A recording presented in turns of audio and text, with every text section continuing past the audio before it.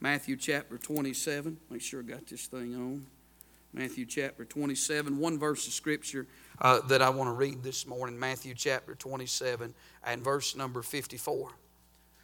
The Bible says, "Now when the centurion and they that were with him watching Jesus saw the earthquake and those things that were done, they feared greatly, saying, Truly, this was the Son of God." Heavenly Father, I pray that you'll bless the reading of thy word now. I pray that you'll give us liberty these next few moments. Lord, I ask most of all, if there's somebody here lost, would you please put them under conviction? Speak to their heart. Draw them to an altar of repentance this morning. And may they be saved by the grace of God. In Jesus' name we do pray. Amen. Amen. You can be seated this morning.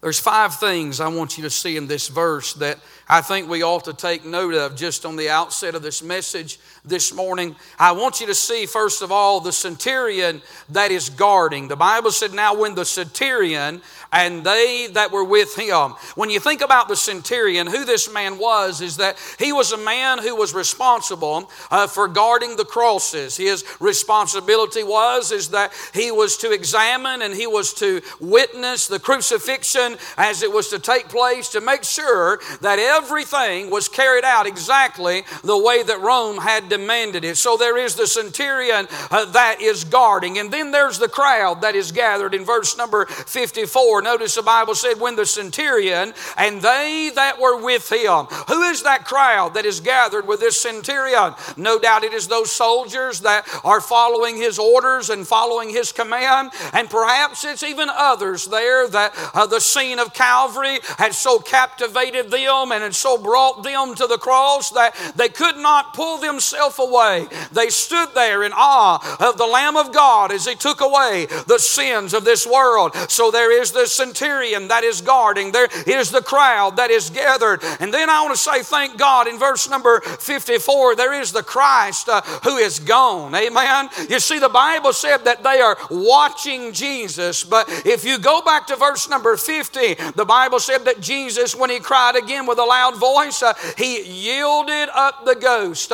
His body is there, but his spirit is already gone. Jesus has already left this world.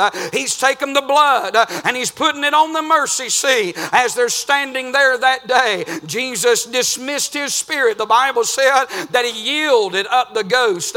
In other words, he dismissed his spirit and his spirit left his body. Isn't that what Jesus said in the book of John? He said, "No man will take my life from me." He said, "I'll lay it down." And he said, "If I have the power to lay it down, I have the power to take it up again." Amen. That's what he's doing in this text.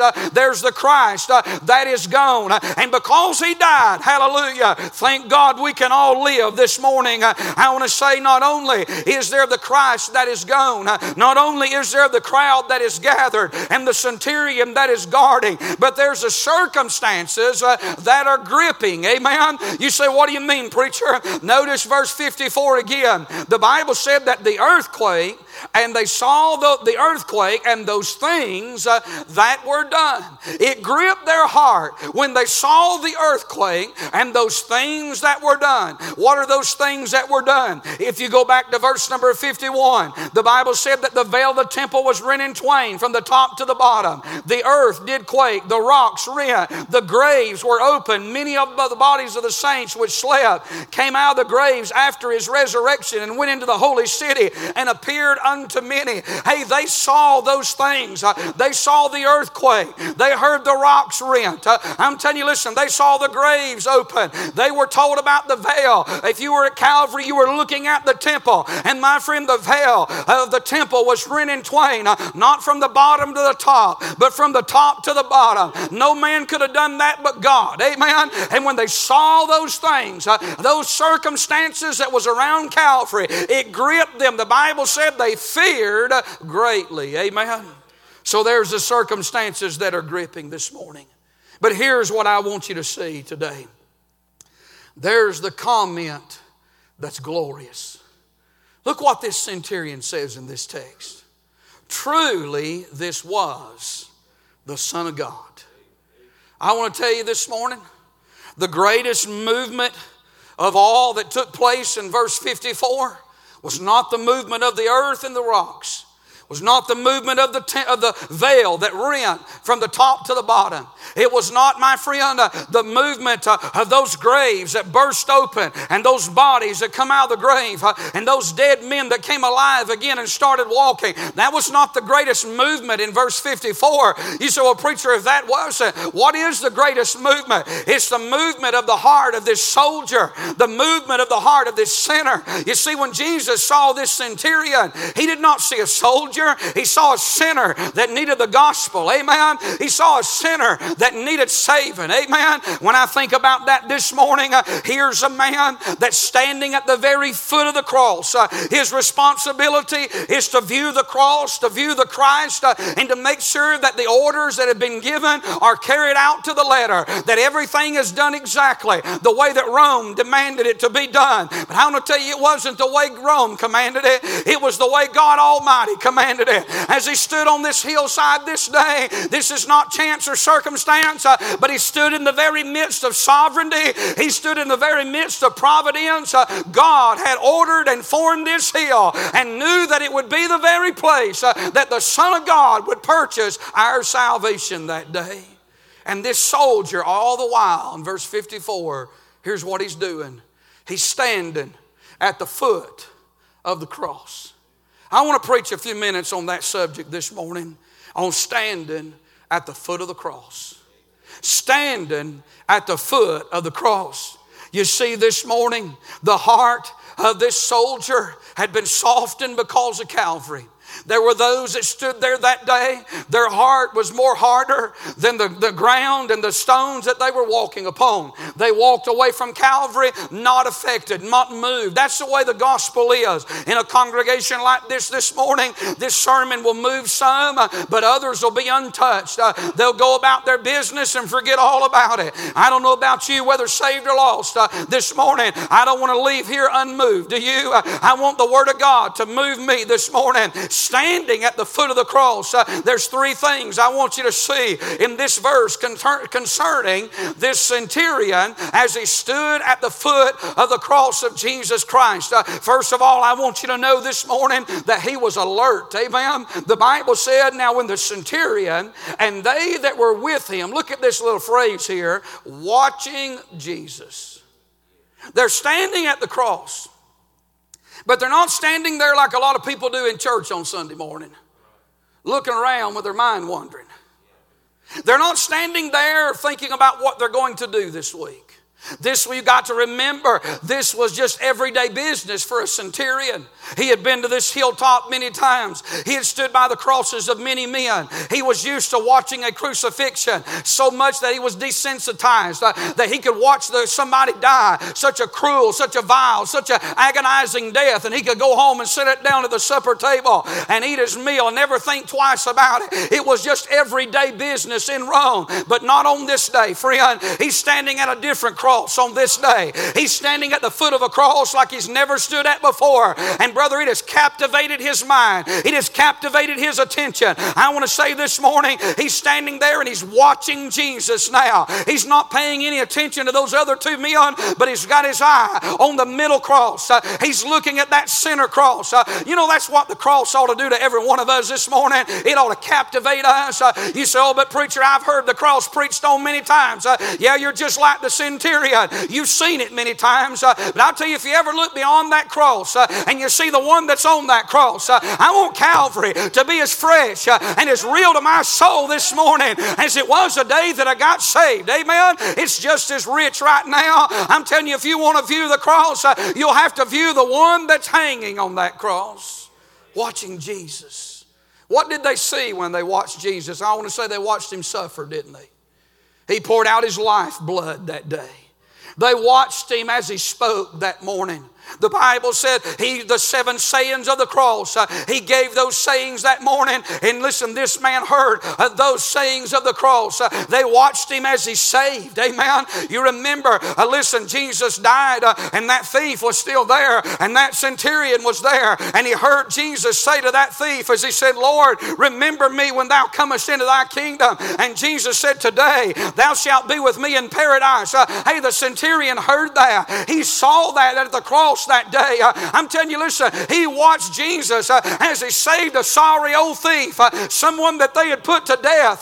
But my friend, the clutches of death had hold of this man. He was going down for the last time, but just before he went under, he watched Jesus save one more soul, rescue one more sinner before he left this world. He saw salvation crystal clear at the cross that day. He was alert this morning. It must have been something to watch Jesus on the cross, to watch him bleed, to watch him breathe as he drew those final breaths, to watch him battered and bruised. I believe that he never forgot this day. It changed him for time and for eternity. You know, that's what the cross ought to do for us this morning. We ought to see Jesus hanging there. This morning, what we need God to do in all of our life, we need him to wake us up to Calvary. If you're lost this morning, I pray that you'll see Jesus on the cross. Now, he didn't stay on the cross. Somebody say amen. We don't have a crucifix up here. We got an empty cross. Amen. You know why there's an empty cross? Because there's an empty tomb. Amen. But listen, just because there's an empty cross and there's an empty tomb, it doesn't mean there's a dead Savior. He's a living Savior. He's alive and He's well. We celebrate the fact that the cross is empty. Amen. That the tomb is empty, but the throne is vacant this morning. He said, I'm He that liveth and was dead, and behold, I'm alive forevermore. Revelation 1 and verse number 7. He only died once, and that's all He ever had to die. And He died for you, and He died for me. And sinner, you ought to wake up to the fact that God loved you, and Jesus died for you, and He wants to save you. You don't have to go to hell this morning. If you're here and you're saved and you've got used to Calvary, may God open your eyes this morning, and may it be near and may it be dear this morning to you. And my friend, listen, Calvary is God's message of love this morning. Calvary this morning is God's message of love to every sinner, that for God so loved the world that He gave His only begotten Son, that whosoever believeth in Him should not perish but have everlasting life. He was alert this morning. Are you alert? Secondly, not only was he alert, but I see here in this verse, he was alarmed. The Bible said they saw the earthquake and those things that were done. And look at this phrase, they feared greatly. You know that phrase, feared greatly, it means to tremble greatly. To tremble within. When I think about these men, they were soldiers.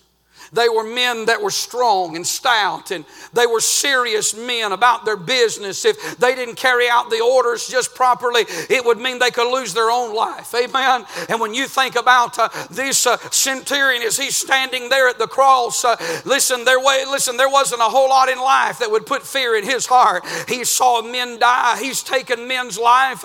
He's watched one after another be crucified. He's been at the scourging post. He's watched them gnaw their tongue in so much pain that history says it literally fell off.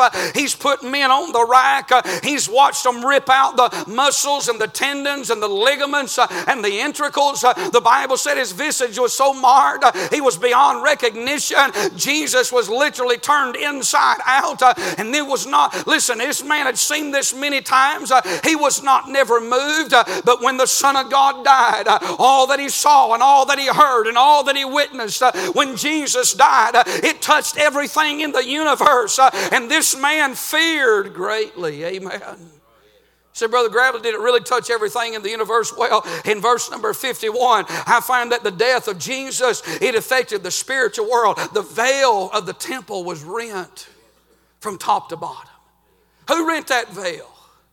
God rent that veil. You've heard it said many times, God took the fingers of eternity, leaned over the balcony of heaven, reached down, got a hold of the top of that veil and rent it. God would have been the only one worthy to rent that veil. No man could rent that veil. If a man went behind that veil without the permission of God and make an atonement for his own life at one time a year, he would have died. Amen. It was the holy place, the most holy of holies, where the Shekinah glory of God dwelt. There's only one person that was worthy enough to be behind behind that veil. And I'll tell you, listen, what happened that day when Jesus yielded up the ghost, when He died at Calvary in verse number 50. Then in the next verse, I believe the blood went on the altar so fast that He yielded up His Spirit in verse number 50. And by the time you get to the next verse, guess what? The altar in heaven has already been satisfied, and God reaches down and breaks down the middle wall of partition between the Jew and the Greek. Now the same Lord is rich over all and unto all that call upon Him. For whosoever shall call upon the name of the Lord shall be saved. Why? Because the veil's gone. The veil has been rent. The blood has been shed. And veil could not have been rent unless that blood had been put on the mercy seat. And God put the blood, Jesus put the blood on the mercy seat. He satisfied the altar in heaven, and God said, I am well pleased. And He rent that veil, and He opened up a fountain and said, now come on, by way of the cross, hallelujah, I'm about to get blessed in the shed blood of Calvary. He rent the veil, hallelujah. Thank God it's gone this morning. And we can rejoice in that, can't we? And I want to say, when that centurion, it affected, the death of Jesus affected the world spiritually. When he saw that, it affected him. It affected the world naturally. The Bible said that the earth, verse 51, did quake and the rocks rent. Scientists say that every rock in the world has a crack in it. They can't figure out why. They went to the moon and they said on the moon, said every rock that they picked up has a crack in it. And they can't figure out why.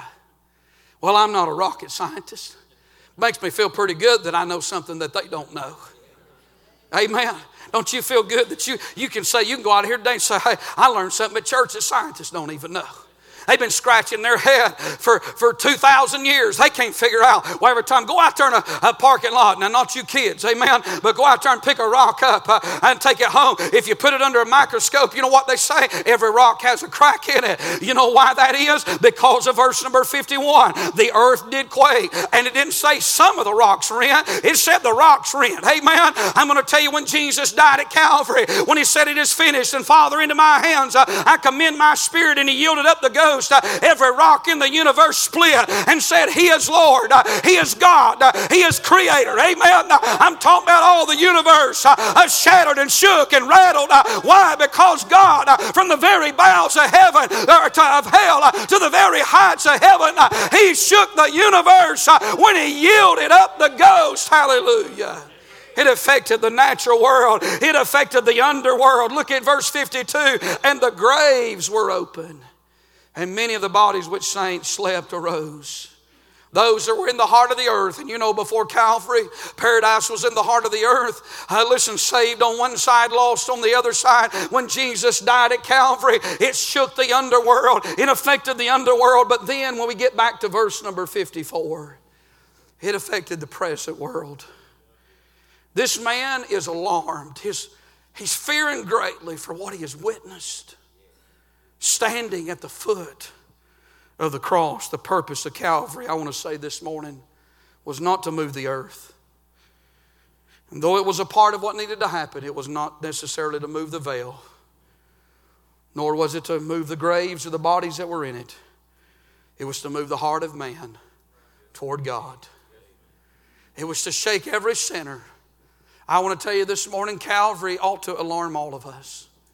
There ought to be a side of me that is affected in the fact that I'm saved and that I'm excited and I'm anticipating what Calvary has to offer. But there ought to be a side of me that fears Calvary. Because Calvary is where my sins were judged at. They were laid on the back of the Son of God. I want to say this morning, He was alarmed, and then finally notice He was accurate. Look at what He said. Truly, this was the Son of God. This statement is found in Matthew, Mark, and Luke, the Synoptic Gospels. It's found in all three of them. Luke says in Luke 23 and verse 47, now when the centurion saw what was done, he glorified God, saying, certainly this was a righteous man. I mean, this man was affected. He was accurate, and his timing was a little bit off. If you look at the phrase, he said, truly, this was the Son of God. We know that Jesus not only was the Son of God, but He is the Son of God. But this sinner, he doesn't have all of his theology correct, but he had enough to know that this man was who he said he was. And when you think about this man this morning, this centurion, think about where he stood. He stood at the foot of the cross. Think about who he saw. He saw the Lord Jesus Christ on that cross. Then think about what he said. Truly, this was the Son of God. He did not say, truly, this is a Son of God's, but he said, truly, this was the Son of God. I'm telling you, he looked at Calvary. He looked at Jesus. He looked at the circumstances around. He examined the cross. And when he got through, he come to this conclusion. Christ is who he said he was. He's God incarnate. He's God in the flesh. He's the Son of the living God this morning. All because one day he stood at the foot of Calvary. You know, history, tradition, not Bible, but tradition, says that this man's name was Longinus. And said that Longinus was the centurion that stood at the cross. Said after the cross, tradition says that he got saved. He became a devout follower of Jesus Christ. That he preached the gospel and he died a martyr's death. I don't know if tradition is right or not. I know the Bible is right. Great possibility, probably more of a possibility that's true than it's not. What I do know is that in Matthew chapter number 8, a centurion came to Jesus on behalf of a sick servant, and he had faith and he believed, and Jesus healed his servant. In Acts chapter number 10, Cornelius was a centurion, a man of great faith that trusted God. And the Apostle Paul, throughout many of his journeys, found that centurions were often kind to him and helped him along the journey. I have no problem this morning believing that this man standing at the foot of the cross, although I do not know that for certain, but I have no problem believing that standing front and center at the foot of the cross, he saw Calvary clear as any man could ever see it. And I read that verse this morning, and the Holy Ghost spoke to my heart and just dropped that message in my soul this morning. I said, Lord, let me see Calvary. I saw it. I've been there. I've met the Lord. But I never want to lose sight of Calvary. Listen to me this morning. Look up here at me. I never want to lose sight of the cross. I never want to lose sight of what Jesus did for me. I never want to grow accustomed to the cross of Calvary. Do you? I don't ever sit through a sermon and just let it roll off my ears and just say, well, I've heard that before. Oh no. I want to say, tell me that story again. I want to say, tell me one more time about Jesus and His glory. Oh, tell me that story. How the Son of God came. How that He was born in Bethlehem's manger. How that He walked a sin-cursed world. How that He lived amongst sinners. He loved sinners. He grew up with sinners. He worked with sinners. He preached to sinners. He taught sinners. He healed sinners. Oh, but the best thing about Jesus Christ is that He was not a sinner. Amen. He died amongst sinners. He died and saved and rescued sinners. And thank God, tell me the story of His great love, of His great mercy, and His goodness toward me today. Standing at the foot of the cross this morning as we stand, I want to ask you this morning, sinner, where do you stand this morning? Can you see yourself? Can you see your sin? Most of all, can you see the Savior? I want to ask you this morning, child of God, is it real to you? Charles Haddon Spurgeon said this. He said, anytime I take a text and deal with a subject, he said, I lay the foundation for that subject. He said, and then I head to the cross as quickly as I can.